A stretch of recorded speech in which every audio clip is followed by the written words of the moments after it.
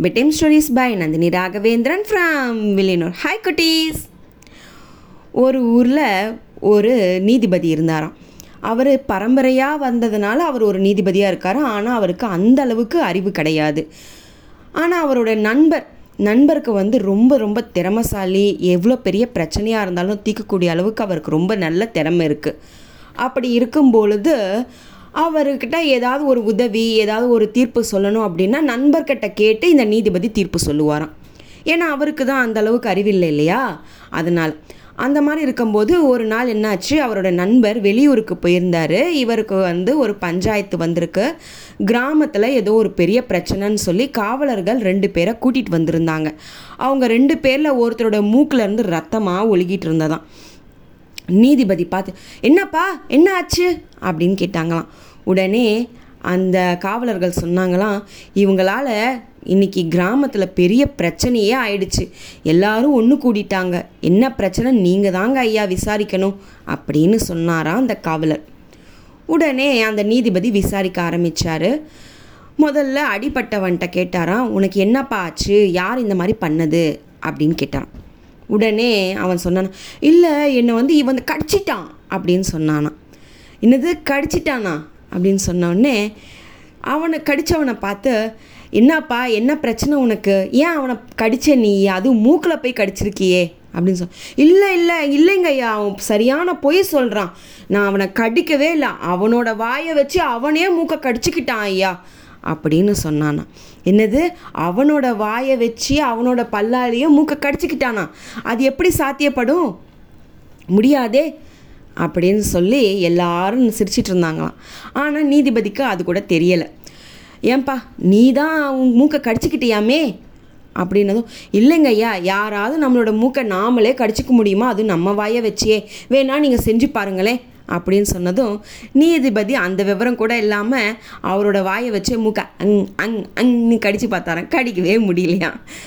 உடனே அந்த மூக்கு கடிச்சிட்டான்னு சொல்லி ஒருத்தனை காட்டினாங்கல்ல, அவன்கிட்ட கேட்டாங்களாம், என்னப்பா நீ சொல்கிறது பொய் போலையே, அவன் சொல்கிறதா உண்மையாக இருக்கும் போலையே, என் மூக்கை என் வாயால் கடிக்க முடியலையே அப்படின்னு சொன்னதும், இல்லைங்க ஐயா, நீங்கள் தப்பாக புரிஞ்சுக்கிட்டீங்க. மூக்கு எட்டாது வாயால் கடிச்சா. சேர் மேலே ஏறி நின்று கடித்தோம்னா வாய் மூக்கை கடிச்சிக்க முடியும். அப்போ எட்டுங்க ஐயா அப்படின்னு சொன்னதும், ஓ அப்படியா அப்படின்னு சொல்லிட்டு, நீ தான் அப்போ பொய் சொல்கிற, உன் மூக்கில் தான் நீயே தான் கடிச்சிக்கிட்ட அப்படின்னு சொல்லி அவருக்கு சிறை தண்டனை விதிச்சிட்டாராம். 1 வாரத்துக்கு நீ ஜெயிலில் தான் இருக்கணும் அப்படின்னு சொல்லி சிறை தண்டனை கொடுத்துட்டார். எவ்வளவோ எல்லாரும் சொல்லி பார்த்தோம், நீதிபதி காதை கொடுத்தே கேட்கவே இல்லை. சபையும் கலைஞ்சிடுச்சு. மறுநாள் நண்பர் வந்தாராம் ஊர்லேருந்து.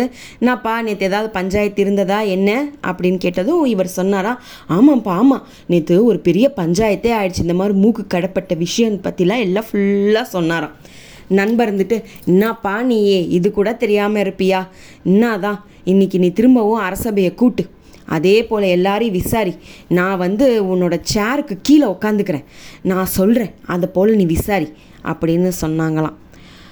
அது மட்டும் இல்லாமல் அந்த பஞ்சாயத்து முடிஞ்சு இவர் நைட்டு போனதும் வீட்டில் சேர் மேலே ஏறி நின்று மூக்கை கடிச்சு பார்த்துருக்காரு. கடிக்க முடியலைன்னு தெரிஞ்சிச்சு. ஒருவேளை நம்ம சேரில் உட்காந்து கடிக்கிறதுனால தான் நம்ம வாய்க்கு எட்டலையோ, நம்ம வேணால் மாடியில் போய் கடிச்சு பார்க்கலாமா அப்படின்னு சொல்லி அந்த நீதிபதி மொட்டை மாடிக்கு போய் அங்கே கடிச்சு பார்த்துருக்காரு. ஆனால் அப்போவும் அவரோட வாயால் மூக்கை கடிக்கவே முடியலை. அப்போ எவ்வளோ உயரத்துக்கு போனாலும் கடிக்க முடியலன்னு அப்போ தான் அவருக்கு புரிஞ்சது. நண்பர்கிட்ட இந்த விஷயத்தையும் சொன்னார். உடனே அந்த சேருக்கு அடியில் நண்பரும் உட்காந்துட்டாரு. சேருக்கு மேலே நீதிபதி உட்காந்துட்டாரு. சபையும் கூடிடுச்சு. நேற்று போலவே எல்லாரையும் கூப்பிட்டு விசாரிக்கணும்னு ஏற்பாடும் பண்ணிட்டாங்க. திரும்பவும் முதல்ல இருந்து, நிஜமாலுமே இவன் தான் உன் மூக்கை கடிச்சானா அப்படின்னு சொல்லி அந்த கடி வாங்கினவன்கிட்ட கேட்டாரான் நீதிபதி. அவனும் சொன்னானா, ஆமாம் இவன் தான் என்னை கடிச்சான் அப்படின்னு சொல்லவும் அவன் இல்லை அவனே தான் அவனை கடிச்சிக்கிட்டான்னு சொல்லி சொன்னானா. உடனே நீதிபதியோட நண்பர் சேரு கீழே இருந்து நீதிபதியோட சட்டையை இழுத்து, இருப்பா அவன் சொல்கிறது தப்பு அப்படின்னு சொல்லி அவனுக்கு புரிய வைக்கணும் அப்படின்னு சொன்னதும், இரு நான் புரிய வைக்கிறேன்னு துடுக்குன்னு இவர் என்ன சொல்லிட்டாரு, நான் நேற்று வீட்டுக்கு போய் சேரில் ஏறி என் மூக்கை நான் கடிச்சு பார்த்தேன், கடிக்க முடியல, நான் மாடிக்கு கூட போய் கடிச்சு பார்த்தேன்னு சொல்லிட்டாராம். சபையில் இருந்த எல்லாரும் கைக்குட்டி சிரிக்க ஆரம்பிச்சிட்டாங்களாம். இப்படி கூட ஒரு முட்டாளான நீதிபதி நமக்கு இருப்பாங்களா அப்படின்னு எல்லாரும் நினச்சாங்களாம். ஆனால் வேறு வழி இல்லை, அந்த சந்தர்ப்பத்தில் நம்ம ஒன்றும் சொல்ல முடியாதுன்னு எல்லாரும் அமைதியாக இருந்தாங்களாம்.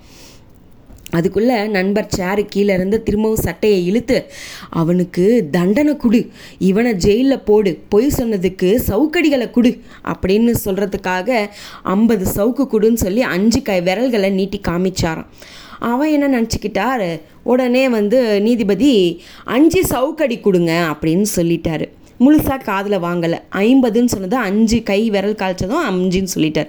5 அப்படின்னு சொல்லி உடனே 5 சவுக்கடி கொடுத்துட்டாங்க. அதுக்கப்புறம் அச்சோ திரும்பவும் அவரோட சட்டையை பிடிச்சி இழுத்த நண்பர், அச்சோ நான் இப்படி சொல்லலை இரு அப்படின்னு சொல்லி, போதும் நிறுத்து அப்படின்னு சொல்லி கையை காமிச்சதும், இப்படி வேணான்னு சொல்லி காட்டதும், ஒருவேளை தலைகீழ தொங்க விட்டு அடிக்க சொல்கிறாரு போல இருக்குன்னு திரும்பவும் நீதிபதி என்ன சொல்லிட்டாரு, அவனை தலைகீழ போட்டு சவுக்கடி கொடுங்கன்னு சொல்லிட்டாராம். அட கடவுளே, இதை கூட புரியாத மக்கா இருப்பியா நீ அப்படின்னு திரும்பவும் நண்பர் வேகமாக அவரோட சட்டையை பிடிச்சி டக்குன்னு இழுத்தாராம். இப்போ என்ன அப்படின்னு கேட்டாராம்.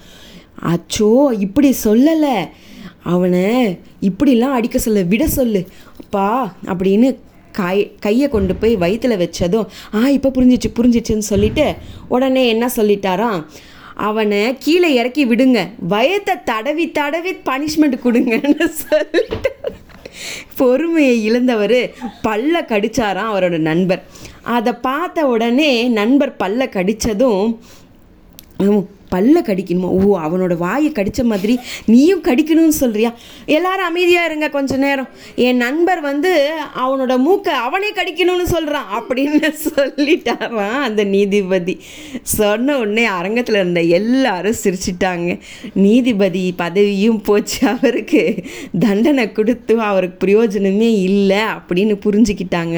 அதுக்கப்புறம் அந்த வழக்குக்கு நல்லபடியாக ஒரு தீர்ப்பு சொல்லிட்டு அந்த இடத்துக்கு வேற ஒரு நீதிபதியை நியமிச்சாங்களாம்.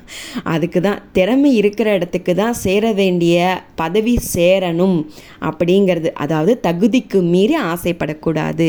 ஓகே குட்டீஸ், பாய், குட் நைட்.